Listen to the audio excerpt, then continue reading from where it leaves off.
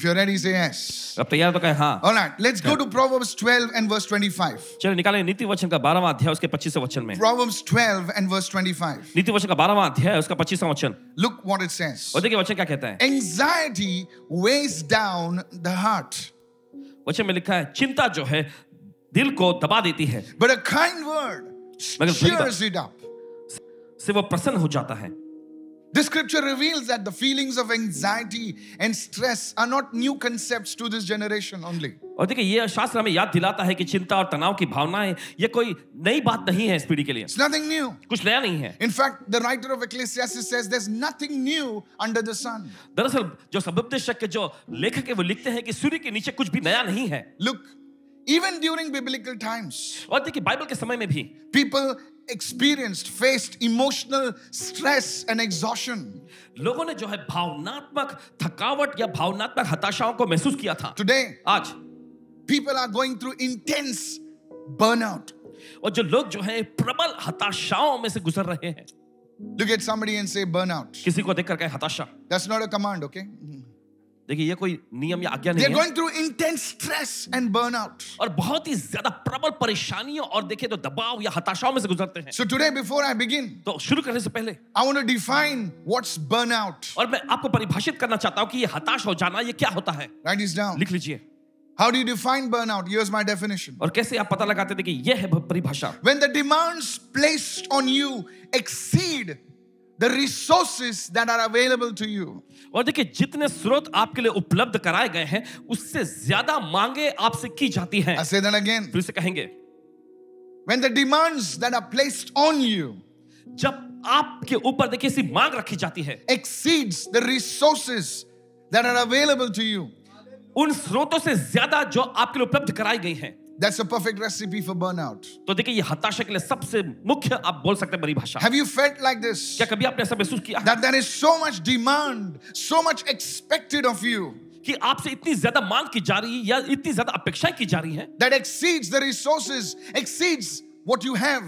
जो आपके पास है, जो स्रोत आपके पास है उससे कहीं ज्यादा होती है. If you live life like that, अगर इस तरह से आप जिंदगी जिएंगे you are headed for a burnout. तो देखिए आपके साथ हताशाएं ही आएंगी. Today I want to talk to you about burnout. आज मैं आपसे बोलने जा रहा हूं हताशाओं के बारे में. Many people are facing this. और बहुत सारे लोग इसका सामना करते हैं. And today, by the grace of Lord Jesus Christ, और आज प्रभु यीशु मसीह के अनुग्रह के द्वारा I believe you're going to overcome that. और मुझे पूरा यकीन है कि आप इसमें जय पाने जा रहे हैं. Because you see, क्योंकि आप देखते the हैं Bible calls you an overcomer. क्योंकि बाइबल देखिए जो आपको जयवंत नाम से बुलाती है. Touch somebody and say, I'm an overcomer in Christ. किसी को छूकर कहे मसीह में मैं जयवंत यानी विजयी व्यक्ति हूं. Hallelujah. हालेलुया. Listen, सुनिए. burnout is not only for the pastors. Of course, pastors also suffer from burnout. और देखिए हताशाएं सिर्फ पासबानों के लिए नहीं होती. यकीनन पासबान लोग भी इसमें से जूझते हैं. It's not only the businessmen that go through burnout. सिर्फ व्यावसायिक लोग ही हताशाओं में से नहीं जाते. Everyone under the sound of my voice, you have experienced some degree of burnout in your life. Can I have a good yes? हर एक व्यक्ति जिन तक हमारी आवाज पहुंच रही है किसी न किसी मात्रा में आपने हताशाओं का सामना किया. I want you to tell you this. और आपसे मैं कहना चाहता Today I हूं. want to define, today I want to take you on this study today.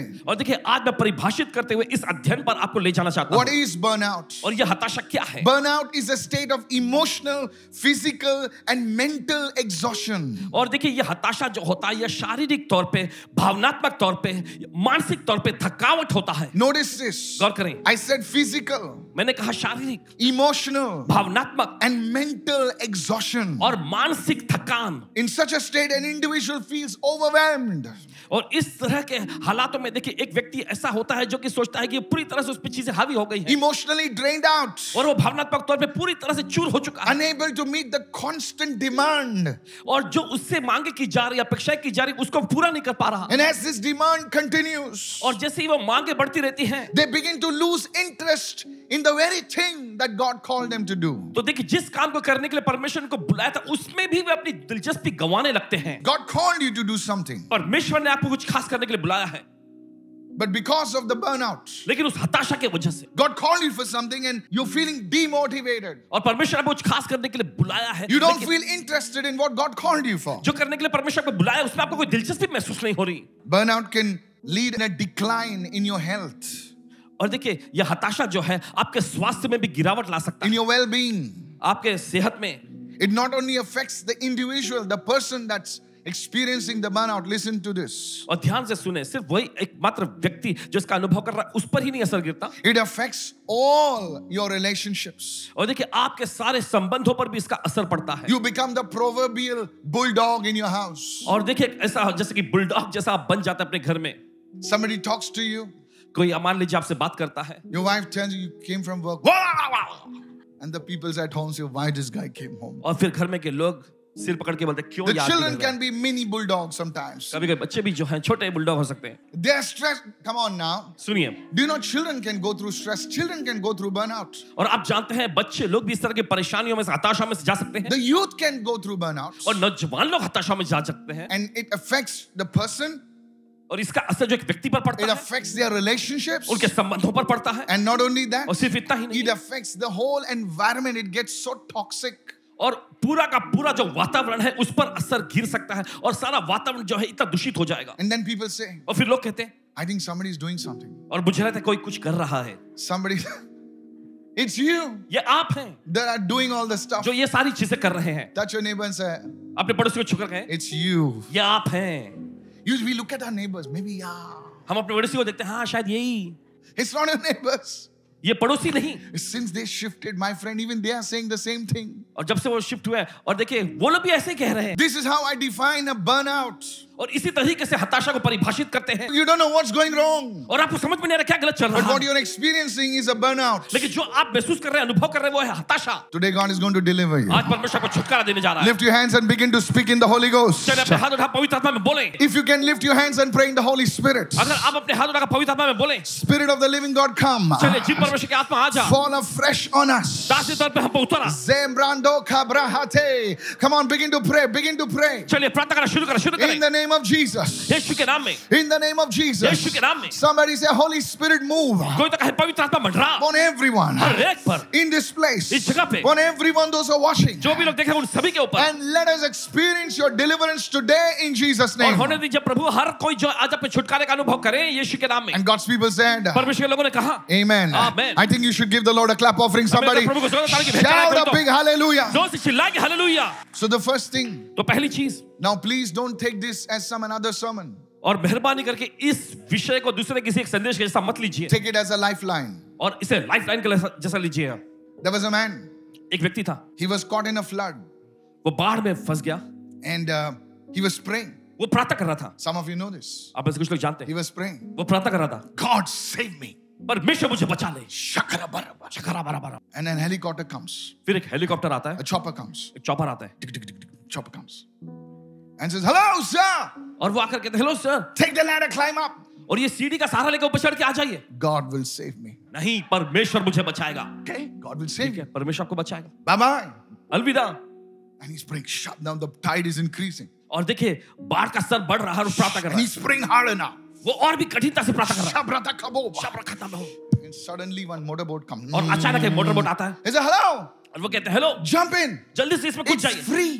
मुफ्त में है, God will save me. परमेश्वर मुझे बचाएगा। And now the tide is increasing. It's come near his leg now. और देखिए He's on a बाढ़ का roof स्तर और भी somewhere. ज्यादा ऊपर हो गया है, And finally, और आखिर में one swimmer comes.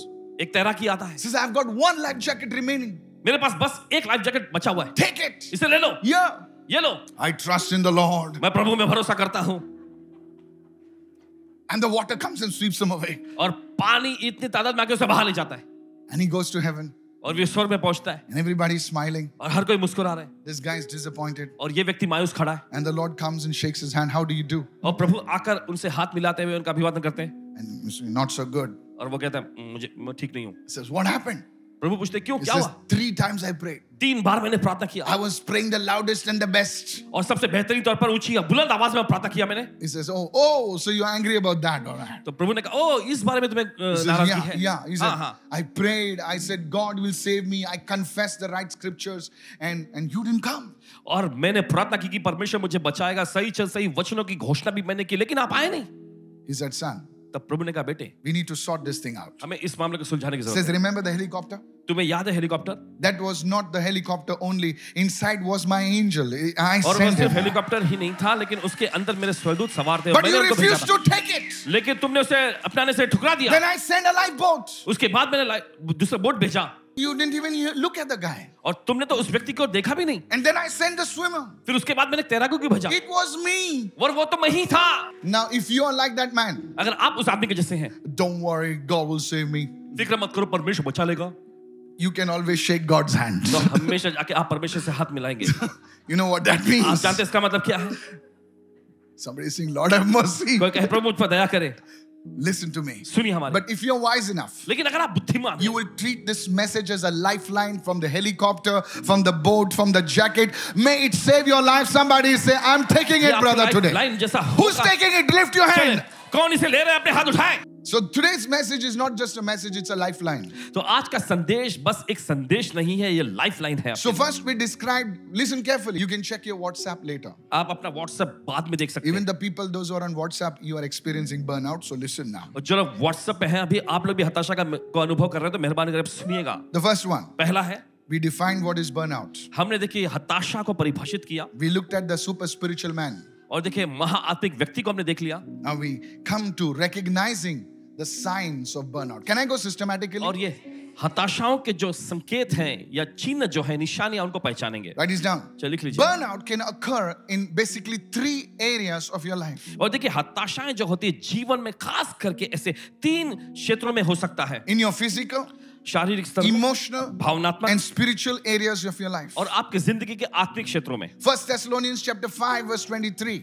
पहला थिस्सलुनीके उसका 5वां अध्याय 23वां वचन. Man is a spirit, इंसान जो है वो एक आत्मा है, has a soul, उसके पास प्राण है and lives in a body. और वो शरीर में रहता है. Man is a tripart being. और देखिए इंसान जो है 3 भागों में बनाया हुआ And व्यक्ति है. Paul the apostle wrote to the Thessalonians. और देखिए प्रेरित पौलुस जो है थिस्सलुनीके की कलीसिया में लिखते हैं. He says, may your whole spirit, soul and body be preserved blameless at the coming of our Lord Jesus Christ. और देखिए वचन में ऐसा लिखा है कि तुम्हारी आत्मा और प्राण और शरीर यानी देह हमारे प्रभु यीशु मसीह के आने तक पूरे पूरे और निर्दोष सुरक्षित रहें. So you see the distinction, spirit, soul and body. यहाँ पे एक फर्क को देख सकते हैं, आत्मा, प्राण और शरीर. Now burnout can occur in all these 3 areas. और देखिए हताशाएं जो इन तीनों क्षेत्रों में हो सकता है. It can happen to anyone. किसी के साथ भी हो सकता है. We are looking at a man of God called Elijah. हम गौर करते हैं एक परमेश्वर के जन एलिया नामक व्यक्ति के Now बारे में. this man Elijah was no ordinary figure in the Bible. और देखिए ये व्यक्ति एलिया जो था बाइबल में कोई मामूली हस्ती नहीं थी. Just as Moses represented the law, Elijah represented the prophets. हम देखते हैं जैसे मूसा ने व्यवस्था का प्रतिनिधित्व किया, वैसे एलिया जो भविष्यवक्ताओं का प्रतिनिधित्व करता है. That's why इसलिए Moses and Elijah came to meet Jesus at the Mount of Transfiguration. मूसा और एलिया दोनों यीशु से yes. मुलाकात करने के लिए आए रूपांतरण के पर्वत पर. It represented Moses' law and Elijah, the prophets, endorsing what Jesus was about to do on the cross of Calvary. और देखिए मूसा जो This is व्यवस्था का powerful. प्रतिनिधित्व करते हैं और एलिया जो भविष्यवक्ताओं का प्रतिनिधित्व करते हैं, वो दोनों आकर यीशु के किए जाने वाला कार्य जो कलवरी क्रूस पर किए जाने वाला था उसका वहां पर समर्थन कर रहे थे. This is deep. This is not for babies. और ये बहुत गहरी चीज है, बच्चों के लिए नहीं है. Do you want me to speak like that? क्या आप चाहते हैं इस तरह से बोले? Do you want to go on another level? क्या आप एक दूसरे स्तर में जाना चाहेंगे? Please listen to this. सुनिए इसे. Elijah, Elia the man who represented the prophetic in the Bible. और वो व्यक्ति जिसने बाइबल में भविष्यवक्ता या अभिषेक का प्रतिनिधित्व किया, That man, वो व्यक्ति he was experiencing burnout. Listen to this. वो भी हताशा का अनुभव कर रहा था. So don't think, oh, me? Oh, well, no, sir. तो This is ऐसा not मत for... सोचिए मैं मेरे साथ. If a great man of God, अगर परमेश्वर का महान जन like Elijah, एलिया जैसे who represented the prophetic, जिसने भविष्यवक्ताई का प्रतिनिधित्व could किया, experience stress and burnout, जो हताशाओं और इस तरह के दबाव को महसूस कर रहा है, then we need to be careful. तो हमें भी सावधान रहना है. Paul the apostle said, फिर पौलुस कहते हैं, he said, those who think they are standing, take heed lest they fall. और जो सोचते हैं कि खड़े हैं वे सावधान रहे कि कहीं गिर न जाए. Take heed सावधान रहो lest you fall. कि कहीं तुम गिर न जाओ. Oh yes. जी हाँ, Better be careful. अच्छा है कि सावधान रहें.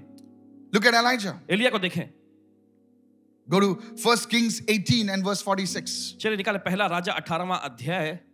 Elijah was full of the power. हम देखते हैं एलिया पूरी सामर्थ से भरा हुआ था. And he prayed for 3.5 years. 3.5 साल तक उसने प्रार्थना की. And he speaks to Ahab, the wicked king. और वहां पर एक दुष्ट राजा अहाब जो था उससे बोलता है. He said, Ahab, वो कहता है Ahab, for 3.5 years there will be no rain. 3.5 साल तक बारिश नहीं होगी. My goodness. A country, an economy that is dependent so much on rain like Israel, an agricultural economy, 3.5 years, no rain, devastated. और देखिए इज़राइल, देखिए जहां पर हम देखते हैं कि पूरी तरह से जो जो अनाजों पर या फिर बारिश पर इन पर आधारित, और वहां पर कोई बारिश नहीं हो रही, पूरी तरह से उजाड़पन है। And then he says, फिर वो कहता है there will be rain now. अब बारिश होगी, And Ahab says, yeah, I know. और आप कहता है हाँ हाँ ठीक है, मुझे And मालूम है। listen now. अब सुनिए, And then something very powerful. फिर वहां पर कुछ खास होता है। Then the hand of the Lord, speaking about the Spirit of the Lord, तब प्रभु का हाथ, यानी कि यह प्रभु का आत्मा के बारे में कह रहा है, came upon Elijah. एलिया पर उतरा, Came upon Elijah. एलिया पर उतरा। And what happened? फिर क्या होता है? And he girded up his loins. He picked up his dress. It फिर was उसने a long देखिए robe. अपना कमर बांध लिया, And यानी कि he अपने वस्त्र, ran ahead of Ahab to the entrance. He ran ahead of Ahab's chariot. In those days, Ahab's chariot was one of the best transport mechanisms in Israel that time. Come on, like today's Mercedes and BMWs. Ahab का Yes. रथ जो है सबसे बेहतरीन साधन था यात्रा करने के लिए। To the entrance of Jezreel. और देखिए वो अहाब के आगे आगे इज़राइल के प्रवेश द्वार तक दौड़ता चला गया। Imagine he ran so fast. और जरा कल्पना करिए, इतना तेज रफ्तार में दौड़ा। He's running. वो भाग रहा है। Hand of the Lord is there upon him. But he's running physically. और देखिए प्रभु का हाथ तो उसके ऊपर है, लेकिन वो शारीरिक तौर पे दौड़ रहा है। The Spirit of God is upon you. प्रभु का आत्मा आपके ऊपर है, But you are working physically. लेकिन आप शारीरिक तौर पे काम कर रहे हैं। That's why Paul the Apostle says, इसलिए प्रेरित पौलुस कहते हैं, the outward man is perishing. बाहरी मनुष्यत्व तो नाश हो रहा है, The inward man is being renewed. लेकिन भीतरी मनुष्यत्व जो है नया बनते जा रहा है। The Holy Spirit is on us. जी हाँ, पवित्र आत्मा हमारे ऊपर है। But the physical activity, शारीरिक गतिविधियां, don't forget that. इसे भूलिएगा नहीं। I said, don't forget that. मैंने कहा इसे भूलना नहीं। Many times. बहुत बार You know, my team also in Goa, they tell me, Pastor, please, how do you do it? There'll be like 1,000 people in the service and we'll have a hand laying service and I'll lay hands and talk and that. Till that time, I'm feeling like Superman. और देखिए हजारों सभा में आते Yeah. हैं, फिर उसके बाद उन पर हाथ रखते हैं, उनके लिए प्रार्थना करते हुए कुछ बात भी करते हैं, और तब तक जो है अपने, जब तक ये काम चल रहा है, अपने अंदर एक ऊर्जा सामर्थ्य महसूस करते हैं। The moment the service is over, लेकिन जिस पल सभा समाप्त होती oh है, goodness, अरे बाप रे, yes, I'm flat. जैसा कि It's एकदम like थक कर you're चूर, drained out. पूरी तरह से थक कर चूर हो चुके हैं। Yes, the Holy Spirit is on us. जी हाँ, पवित्र आत्मा हमारे ऊपर है, We can do great things. अब महान चीजें कर सकते But हैं, our physical body is used. लेकिन हमारा शारीरिक जो देह है, ये शरीर, So Elijah ran. तो एलिया ने भागा। Now from Mount Carmel, where the showdown happened, to Jezreel is 50 kilometers. और देखिए करमेल पर्वत से ये इज़राइल जो यहाँ है 50 किलोमीटर की दूरी है, Elijah ran 50 kilometers. और देखिए एलिया दौड़ा 50 kilometre. I'll show you something. This is really powerful. So can a man run for 50 kilometers? My friend, when the hand of the Lord comes, you can go without eating for 40 days.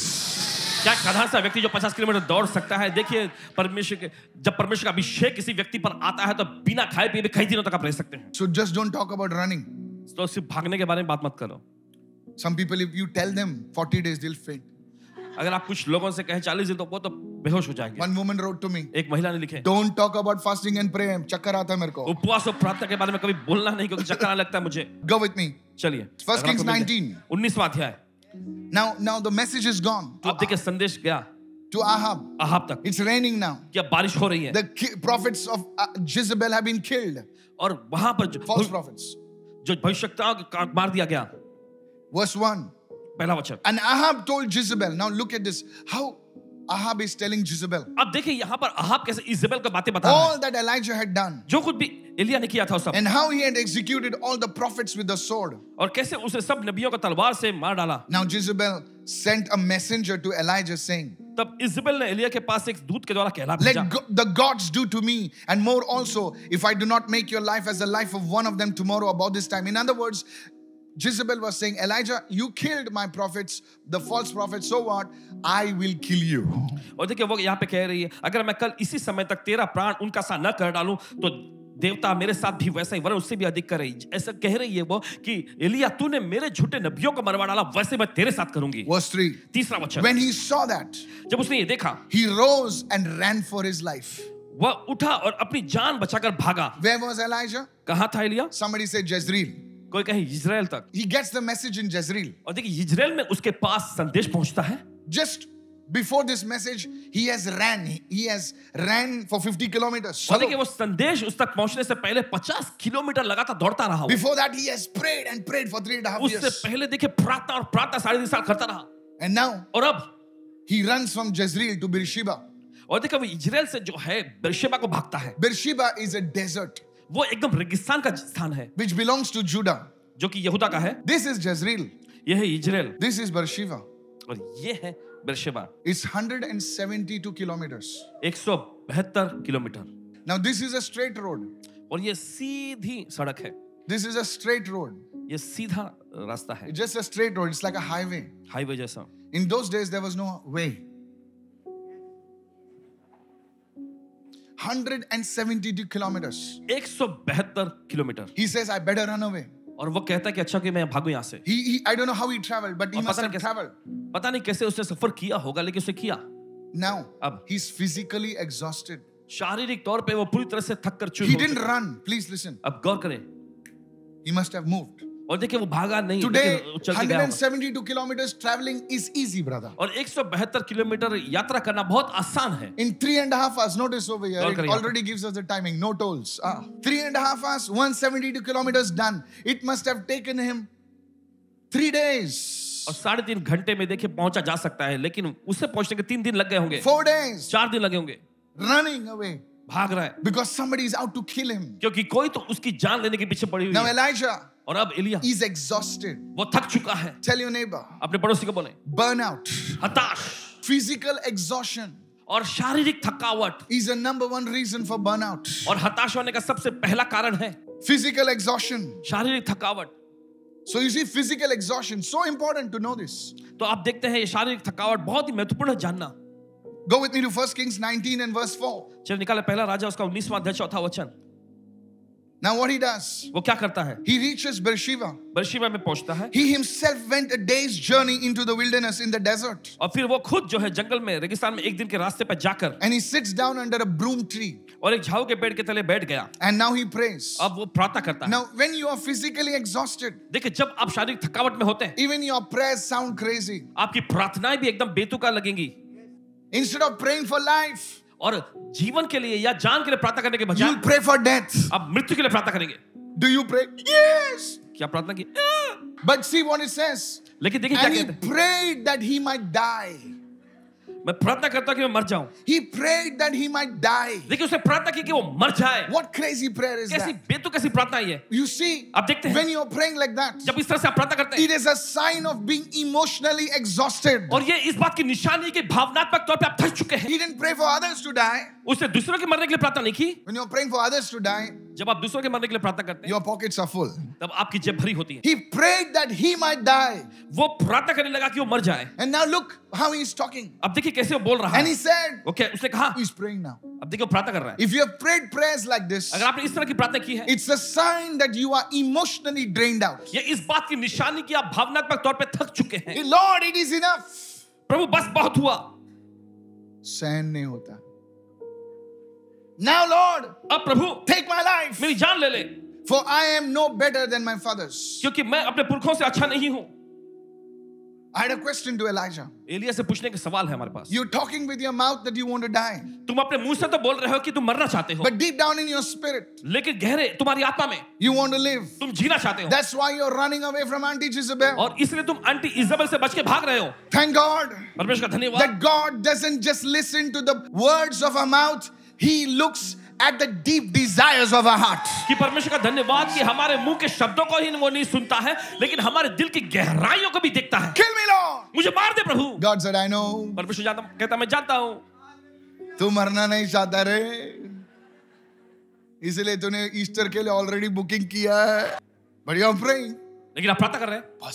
बस आता मला मरायचंय. अब मुझे मरना है। मी चाललो बँड्राच्या खाडीमध्ये. मैं चली बांद्रा की खाड़ी में। खूप लाईन आहे तिथे. बहुत लंबी लाइन है वहां। Many people they pray like that. बहुत सारे लोग इस तरह से प्रार्थना करते What हैं। they don't realize is, लेकिन जो बात तो समझते नहीं, what they don't realize is, जिस बात को समझते नहीं, they are emotionally exhausted. वो ये है कि वो भावनात्मक तौर पे थक चुके हैं। They are emotionally exhausted.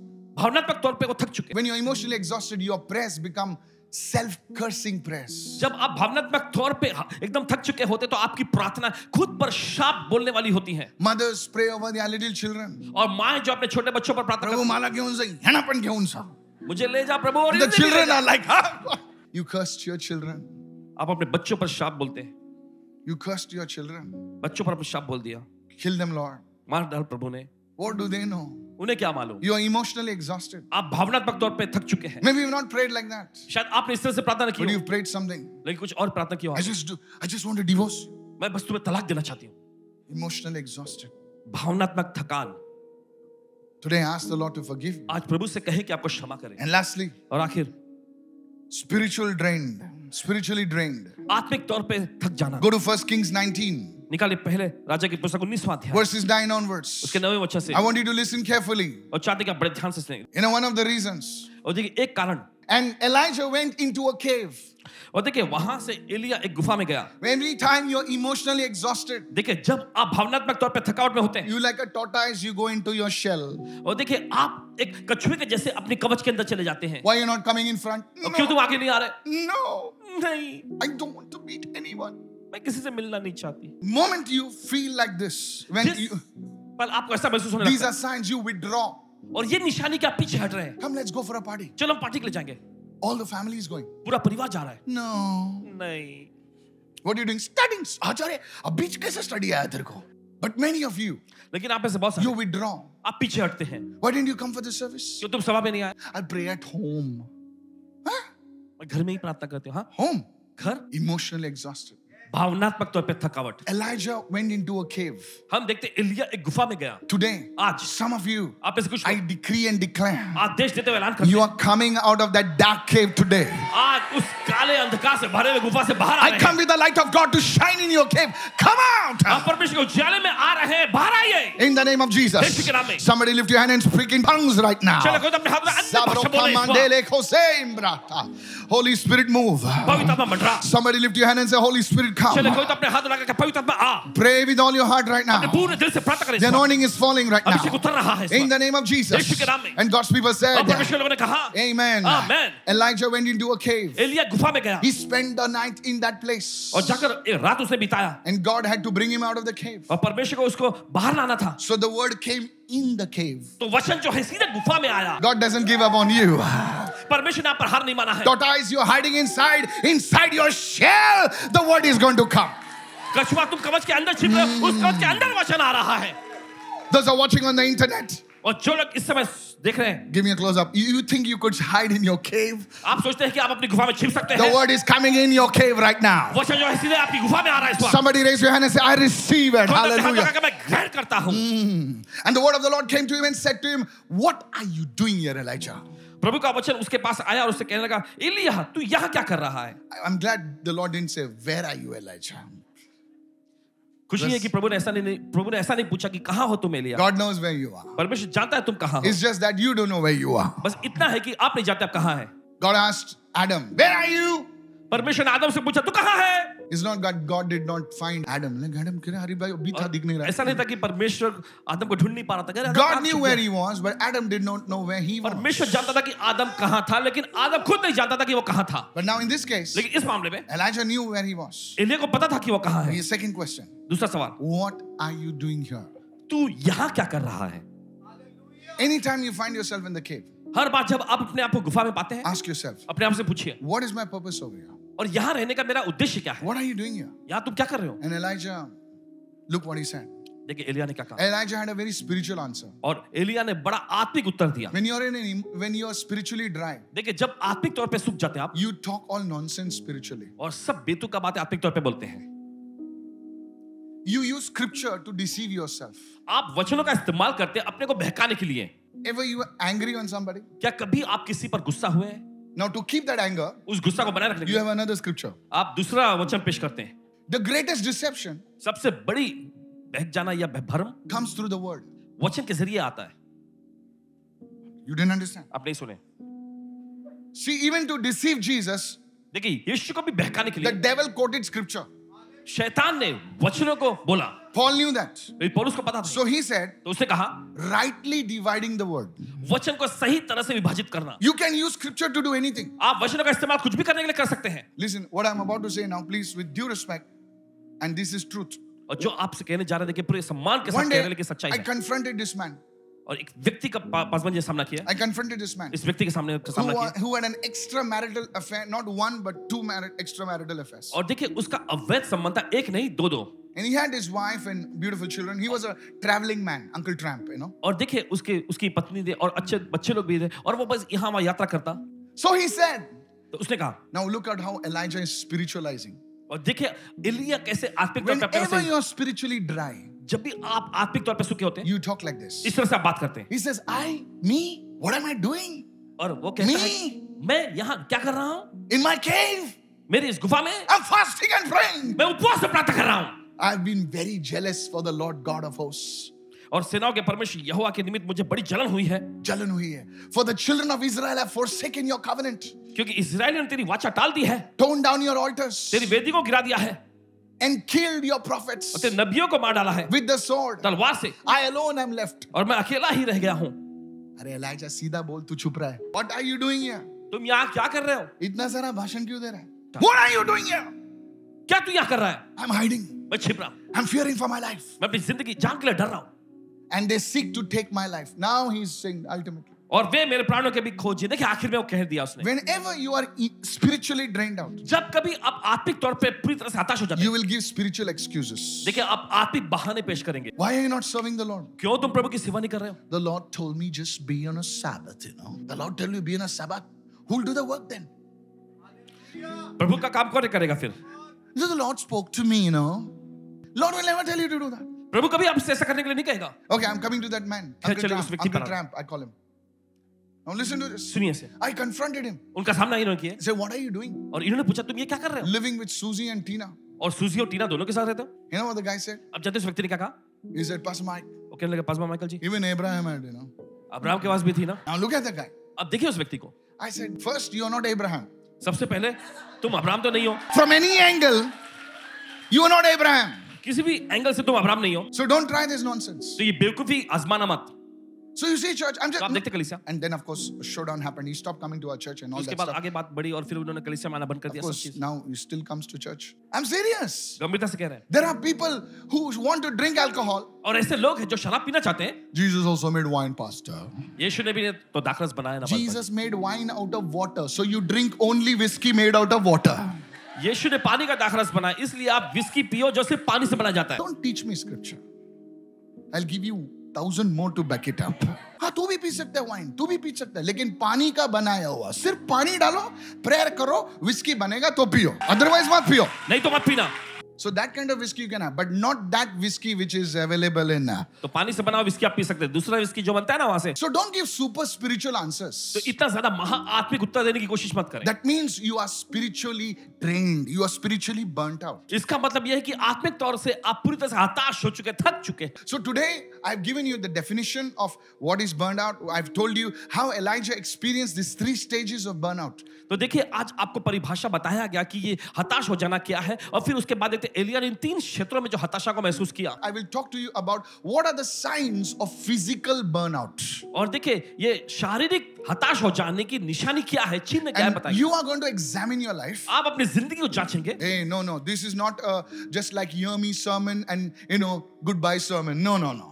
You're going to check your life. आप अपनी जिंदगी को जांचेंगे. Will you do that? क्या आप ये करेंगे? Take the time out समय निकालिएगा for the next 7 days. अगले 7 दिन तक. And check your life. Just don't come and say हाथ रखो, हाथ रखो, हाथ रखो. क्या हाथ रखो, हाथ रखो? This is not a Thai massage center, you know. सिर्फ आकर मत बोलना हाथ हाथ रखो, यहाँ हाथ रखो, यहाँ वहाँ और से. हाथ रखो, हाथ. One fellow left the church because he said, ऐसे क्यों नहीं आते हो, आप हाथ नहीं रखते. So last Sunday तो हाथ रखा था. नहीं इस Sunday हाथ नहीं रखा ना. What about the word, man? वचन के बारे में क्या? Receive the word and you will be healed. Hey. वचन को ग्रहण करें और चंगाई पालेंगे. Roman centurion से हाथ मत रखो. रोमी सूबेदार ने कहा हाथ मत रखो. Speak the word. वचन को बोल दो. I believe in the handling. और हाथ रखने में यकीन मानते हैं. पूरा संडे हाथ रखेगा तो बाकी का पब्लिक कब सीखेगा हाथ रखने को? मेरे लीडर्स को भी मुझे ट्रेन कर रहा है हाथ रखने के लिए. खुदा ने सिर्फ मुझे हाथ नहीं दिए. बाइबल में कर्चिफ भी रखो कहा है. तेल भी लगाने को कहा है. तो you should हर संडे को अगर कोई दाल रोटी देंगे तो फिर आप थक जाओगे ना. Tell your neighbor, you're getting my point ना. कोई यहाँ पे हाथ रखने वाले भी हैं शायद कोई. I'm dealing with that. नहीं वो चर्च में हाथ रखते हैं, हाँ चर्च में वो हाथ रखते हैं, बट हियर हमारे चर्च में हम लीडर्सों को ट्रेन करते हैं और आप भी लीडर बन सकते हैं. Let's go now. Please see Elijah and how God restored Elijah. You know, God in His mercy did not leave the prophet and say, "चल गया रे, ये बूढ़ा हो गया, चलो." परमेश्वर ने देखिए अपने रहम और करम के मुताबिक एलिया को भविष्यवक्ता को ऐसे ही नहीं छोड़ दी, ये तो चला गया, बूढ़ा हो गया, चल जाने दो इसको। छोड़िए, अभी नया prophet. आप किसी नए भविष्यवक्ता को बुलाते हैं? No, नहीं। God never gives up on you. परमेश्वर कभी आप पर हार नहीं मानता। Come on, isn't that good? Hallelujah. People can give up on you, but God never ever gives up on you. लोग आपके ऊपर हार मान लेते हैं, लेकिन परमेश्वर कभी भी आप पर हार नहीं मानेगा। It should be like that. आपको भी ऐसा होना चाहिए। Never give up on your people. कभी अपने लोगों पर हार ना माने। Be with them. उनके साथ बने रहे। Talk to them. उनसे बात करें। They don't pick up your phone. Pray for them. अगर आप वो आपका फोन नहीं उठाते, आप उनके प्रार्थना करें। Then you reach in their फिर आप house. उनके घर पहुंचे। मी आलो. मैं आ गई। तू फोन नहीं उचलता, मी तुलाच उचलून घ्यायला आलो. Where are such leaders? कहाँ है ऐसे अगुवे लोग? Leaders, be like that. और अगुवो ऐसा बनिएगा। Be like that. ऐसे बनिएगा। In early days, we used to do visit people. और पहले के दिनों में हम लोगों के घर में मिलने जाते थे। There was no phone. Phone नहीं हुआ करता था। घर पे जाके बैठते थे. किधर भागेगा अभी? We're going to look at the signs of physical burnout. और देखिए शारीरिक जो हताश हो जाने की निशानी को देख रहे हैं। And you're going to please go through this. और इस पर आप गौर करिएगा। You know, you can go for a walk और देखिए आप टहलने जा सकते हैं। and walk alone और अकेले जाइएगा। and just meditate on this. और इन पर मनन करना है आपको। I'll tell you, कहते हैं आपसे। within 7 days, अगले 7 दिनों में you'll be a new person. आप एक नए व्यक्ति बनेंगे। When you're walking and all, don't just, you know, hello, bol, आगे खड्डा है, टहल सामान. रहे होते तो आप फोन लेके बोल हाँ बोलना नहीं करना है आपको। No, just, these are called meditation walk. और ये कहलाता है मनन करते हुए टहलना। So important. बहुत ही महत्वपूर्ण। The first sign of physical burnout. पहला चिन्ह शारीरिक हताश होने का। You know, burnout can manifest in various physical symptoms. और देखिए ये हताश हो जाना अन्य को शारीरिक लक्षणों में दिख सकता है। So today we look at some common physical signs of burnout. तो आज जो आम जो एकदम चिन्ह दिखता है हताश होने को The first देखेंगे। one, पहला fatigue and exhaustion. और सबसे पहला जो है थकावट या कहे थक जाना या फिर थकावट। Feeling constantly tired. और लगातार एकदम थकावट महसूस करना। Lacking the energy to perform daily tasks can be a sign of physical burnout. और दिनचर्या के कामों में देखिए ऊर्जा नहीं मिलती है कामों को पूरा करने के लिए और हमको पूरी तरह से हताशा महसूस होती है। You know, it could be because of not having physical boundaries. और ये संभव है कि आपके पास जो शारीरिक जो कहे कि ऐसे दायरे नहीं We're है, going to look at that. उस पर देखेंगे आप। Go to Isaiah 40. I'm going fast now. और यशा का 40वां अध्याय हम रास्ता And से verses आगे जाएंगे। 30 and 31. उसका 30 और 31वां वचन। Look what the scripture says और देखिए वचन वहां पे क्या कहता about है। fatigue and exhaustion. और वहां पे थकावट और थकान के बारे में। Even the youth grow tired and weary. और तरुण भी थकते हैं, श्रमित हो जाते हैं। Yes. जी हाँ, Because they don't have physical boundaries. क्योंकि उनके पास शारीरिक दायरा नहीं है। कभी भी उठो, कभी भी सो. कितने बजे सोया? 3 बजे. कितने बजे उठा? 11 बजे. Are you listening? आप सुन रहे हैं? You see? आप देखते हैं? Even the youth grow tired and weary. और जवान लोग भी एकदम थक जाते हैं, श्रमित What हो about जाते the young men? हैं। नौजवानों के बारे में क्या? They stumble and fall. और वे ठोकर खाकर गिरते हैं। No strength. कोई ताकत नहीं। एकदम लल्लू रहा. Even to say hello, they need a coffee. Hello. Hello बोलने के लिए भी उनको कॉफी की जरूरत है। You see, fatigue and exhaustion. When the thing is there. देखते हैं थकान और थकावट जब ये चीजें होती है। But those who hope in the Lord will renew their strength. They will soar on wings like eagle. They will run and not grow weary. Then they will walk and not be faint. Here we see young men exhausted, youth exhausted. Look at today's society. You see, I'm telling you. और देखिए यहाँ पर हम देखते हैं नौजवान लोग थक रहे हैं, जवान लोग जो है थक रहे हैं। आज के समाज सोसाइटी को देखिए सब ऐसे ही चल रहा है। One guy wrote to me the एक other व्यक्ति ने day लिखा and says, Pastor, कहने लगा Paswan ji I love the Lord, मैं प्रभु से प्यार करता हूँ but I need a smoke. लेकिन मुझे सिगरेट पीने की जरूरत पड़ती है। I said, you love the Lord? अरे तुम प्रभु से प्यार करते हो? Why do you need a smoke? I said, just one smoke, Pastor, just one बस smoke. एक ही cigarette. Will I go to hell over the smoke? I said, no. हम नरक में तो नहीं जाएंगे ना। But your body will die. उन्होंने कहा नहीं, लेकिन आपका शरीर मर जाएगा। No, Pastor, I'm so exhausted, so fatigued. नहीं पासवान जी मैं बहुत ही थक कर चूर हो जाता हूँ इसलिए। Pastor, not the bottle, but just one peg in the night. पूरी बोतल तो नहीं पीता, बस रात में एक पैग ले लेता हूँ। I just say, praise the Lord and drink it. मैं बस कहता प्रेज द लॉर्ड बोलता और पी लेता हूँ। You don't need that. आपको इसकी जरूरत नहीं। The Lord will renew you. प्रभु आपको नया बनाएगा। You don't need the whiskey. You don't need the Johnny to walk with Johnny. You don't need anything. You need the Lord and His strength. आपको किसी whisky या Johnny की जरूरत नहीं है, आपको प्रभु और उसकी ताकत की जरूरत है। Can I give you a thing how to overcome this? क्या आपको एक मुद्दा दे सकते हैं कैसे आप इस पर जय पा सकते हैं? Keep physical boundaries. शारीरिक दायरों को बनाए रखें। Physical boundaries. Everyone say शारीरिक physical दायरे। boundaries. Come on, say this after चलिए me. बोले। Physical boundaries. For example, उदाहरण के रूप में you sleep at the right time. सही समय पर आप सोए। Come on. चलिए। You get up at the right time. सही टाइम पर आप उठें. If you don't do that, अगर आप ऐसा नहीं करेंगे, your alarm clock will cry because you have 5 snoozes. आपका अलार्म का घड़ी जो है, And the whole people in the house wake up. और घर में के सभी लोग जाग उठते हैं, Except you. आपको छोड़ के. I know why you're laughing. जानते क्यों आप हंस रहे हैं? Because that's you. क्योंकि ये आप हैं. The first word of knowledge for today. पहला ज्ञान का वचन आज के लिए. Everyone say boundaries. सभी लोग कहें दायरे. When you sit with your friends, जब आप अपने दोस्तों के साथ बैठते हैं, don't just sit like till kingdom come. और राज्य आने तक बैठे मत रहें. अरे बैठ यार, किधर जा रहा है तू? बैठ यार. सुना गप्पे सुना. You are a man of time. आप समय के पाबंद व्यक्ति हैं. Oh, I'm meeting after 5 years. So what? That's tomorrow. 5 साल के बाद मिल रहा तो क्या हुआ? कल भी है. Write it down. Physical boundaries. लिख लीजिए. शारीरिक. Come on, say this after me. Physical boundaries. No. Say that. फिर से कहें. You see, I was talking to my wife today in the car. और पासवान जी अपनी पत्नी बहन अंदिया से बात करते हैं. Look at top corporate bosses. और जो उच्च पद के जो कॉर्पोरेट बॉस जो है उनको देखो. They are running organization worth thousands of employees. और हजारों जो कर्मचारियों के ऑर्गेनाइजेशन को चलाते हैं. And look how they are. और कैसे होते हैं वे? They are looking younger and younger. एकदम नौजवान और जवान दिखते They are हैं. looking fitter. एकदम तंदुरुस्त दिखते हैं. They are looking sharper. एकदम तेज धारदार दिखते हैं. And look at the Christians. और मसीहियों को देखें. Hallelujah. Hallelujah. What is this? ये क्या है? You're talking, आप बोल तो रहे but हैं, you're not walking. लेकिन चल नहीं रहे उसमें. Physical boundaries. शारीरिक दायरे. Your meeting must have a boundary. और देखिए आपकी You मीटिंग के can't लिए just talk to people, counseling, लोगों से 2 बैठो. hours, 3 hours, 10 minutes. Tell me the stuff out. 2 घंटे 3 घंटे काउंसलिंग करते नहीं रह सकते. Physical boundaries. शारीरिक दायरे. Get up on time. समय पर उठें. Sleep on time. समय पर सोएं. Come on. चलिए. Do you have boundaries? क्या आपके पास ऐसे दायरे हैं? No, I'm with my friend, and she's so nice. Slimy, listen to me. Don't sit awake till 3 o'clock. Sleep on time. समय पर सोइएगा. Eat on time. समय पर खाएं. अभी मैं lunch के लिए जा रहा हूँ, pastor. Well, 5 बज गए lunch. Fatigue. थकावट. Church, कलीसिया. I want to talk to you the positive. I want to talk to you something that will help you. ऐसी कुछ बातों पर आपके साथ चर्चा कर रहे हैं जो आपकी मदद करेगी. I see you rising. और देख रहे हैं आप उठते Lift हुए. your hands. If you think you're some smart aleck, listen to me. You need this message. I will save you thousands of rupees on the doctor's bills.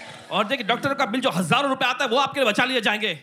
You know, you have to switch off your phone, put it offline after a particular time. एक खास समय के बाद आपको अपना phone जो switch off करना है, ऑफलाइन में रख देना है. Second symptom is sleep disturbance. और दूसरी जो लक्षण जो होता है वो नींद संबंधी परेशानियां. Struggling to fall asleep. और संघर्ष करना पड़ता है नींद सोने के You're लिए. sleeping for 8 hours. 8 घंटे आप सो रहे हैं. Still you're feeling fatigued. फिर भी आपको थकावट महसूस हो रही है. It could be a sign of burnout. और ये हताशा की निशानी हो सकती है. How many of you following me right ये तो now? समझ रहे हैं इस वक्त. You feel unrested. और आपको बेचैनी महसूस होती है. Psalm 127 verse 2. भजन संहिता का अध्याय 127 का दूसरा In वचन. vain you rise early. In vain you stay up late, toiling for food to eat. For he grants sleep to those he loves. और देखिए वो जिनसे प्यार करता है उन्हें यूं ही मुफ्त में नींद प्रदान करता है. Sleep is a gift from God. और देखिए नींद जो है प्रभु की ओर से एक वरदान है. Hello, I सुने. said sleep is a gift from God. My spiritual mentor, he came to meet me. जब इनके अपने मेंटर जब आए इनसे मुलाकात करने. He's, the last time he came, he पिछली बार जब sat on the sofa in the hotel, and the first thing he landed from the car and he says, son, God is saying rest.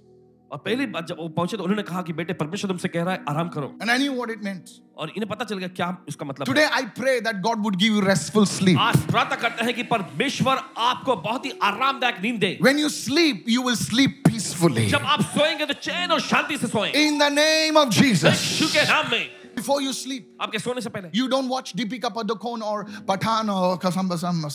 No, नहीं. I don't do that. ऐसा नहीं करते.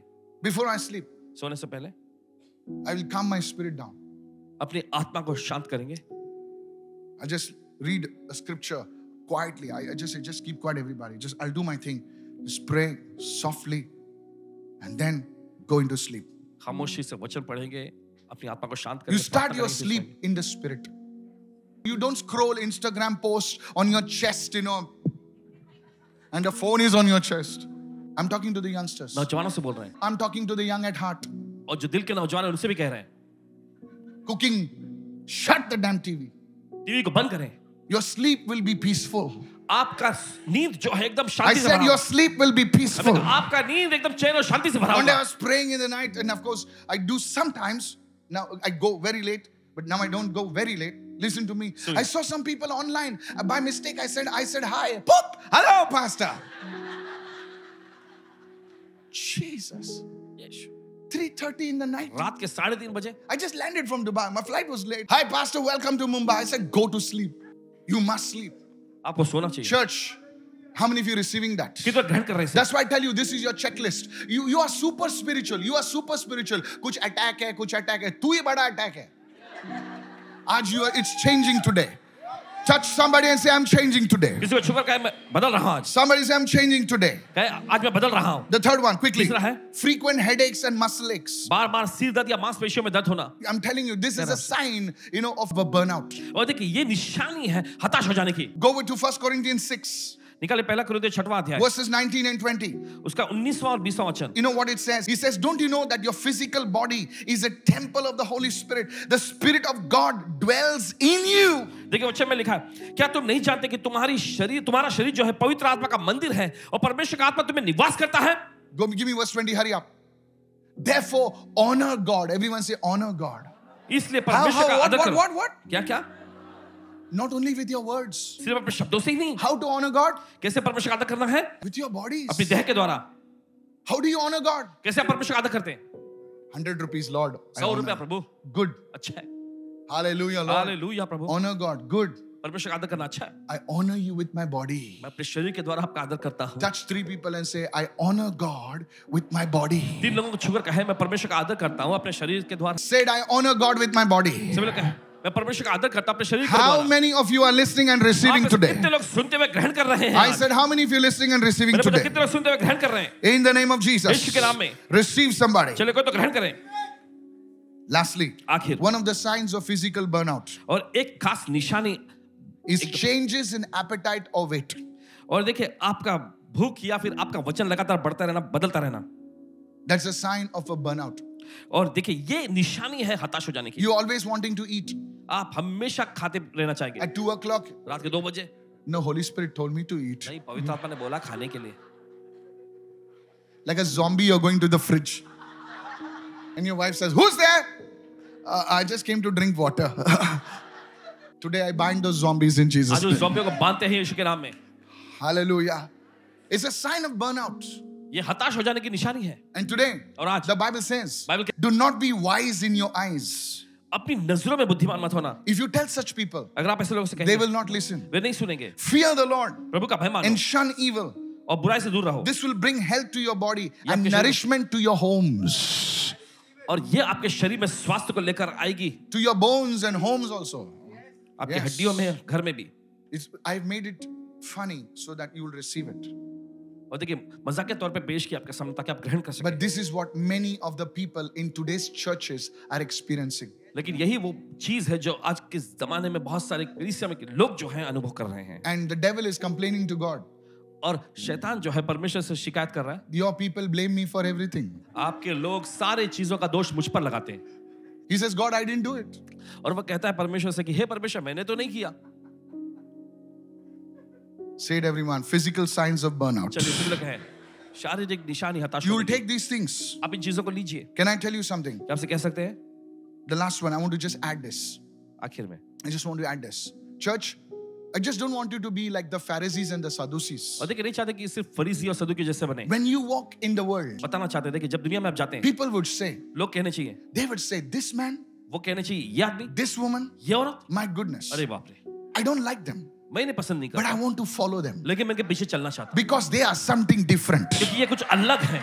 Touch somebody and say, किसी को छुकर कहें you are a leader. आप Hallelujah. एक अगुवे हैं. Oh, my friend. ओ मेरे दोस्त, When you walk into your office, जब आप अपने ऑफिस में जाते you हैं will have that kind of style, not just your clothes, but people will want to follow you because your life is an icon. Your life is a brand. Lift your hand and shout a big hallelujah, somebody. एक आदर्श होगा, एक brand जैसा होगा, लोग उसके पीछे चलना चाहेंगे, अनुसरण करना चाहेंगे. Your children, आपके बच्चे, they will say, my dad, okay मेरे पिताजी he's a class apart. एकदम क्लास का व्यक्ति है. My mom, मेरी माँ she's something different. कुछ अलग है वो. Somebody raise your hand and celebrate. Hallelujah. जश्न मनाए. You are going to do these things. हाँ भाई चीजों करने जा You रहे are हैं. going to do these things. अभी चीजों करने जा रहे हैं. And I'll tell you, मैं कहता हूँ आपसे one day एक दिन you will take this material अभी सामग्रियों को लेंगे and maybe you will preach this in your office. और शायद इन्हीं बातों का आप अपने ऑफिस में प्रचार I करेंगे. don't know. हमें नहीं पता. But you are going to use it. लेकिन आप इसका इस्तेमाल करेंगे. I prophesy, do it somebody. भविष्यवाणी करते कोई तो करे ऐसा. In Jesus' name. यीशु के नाम में.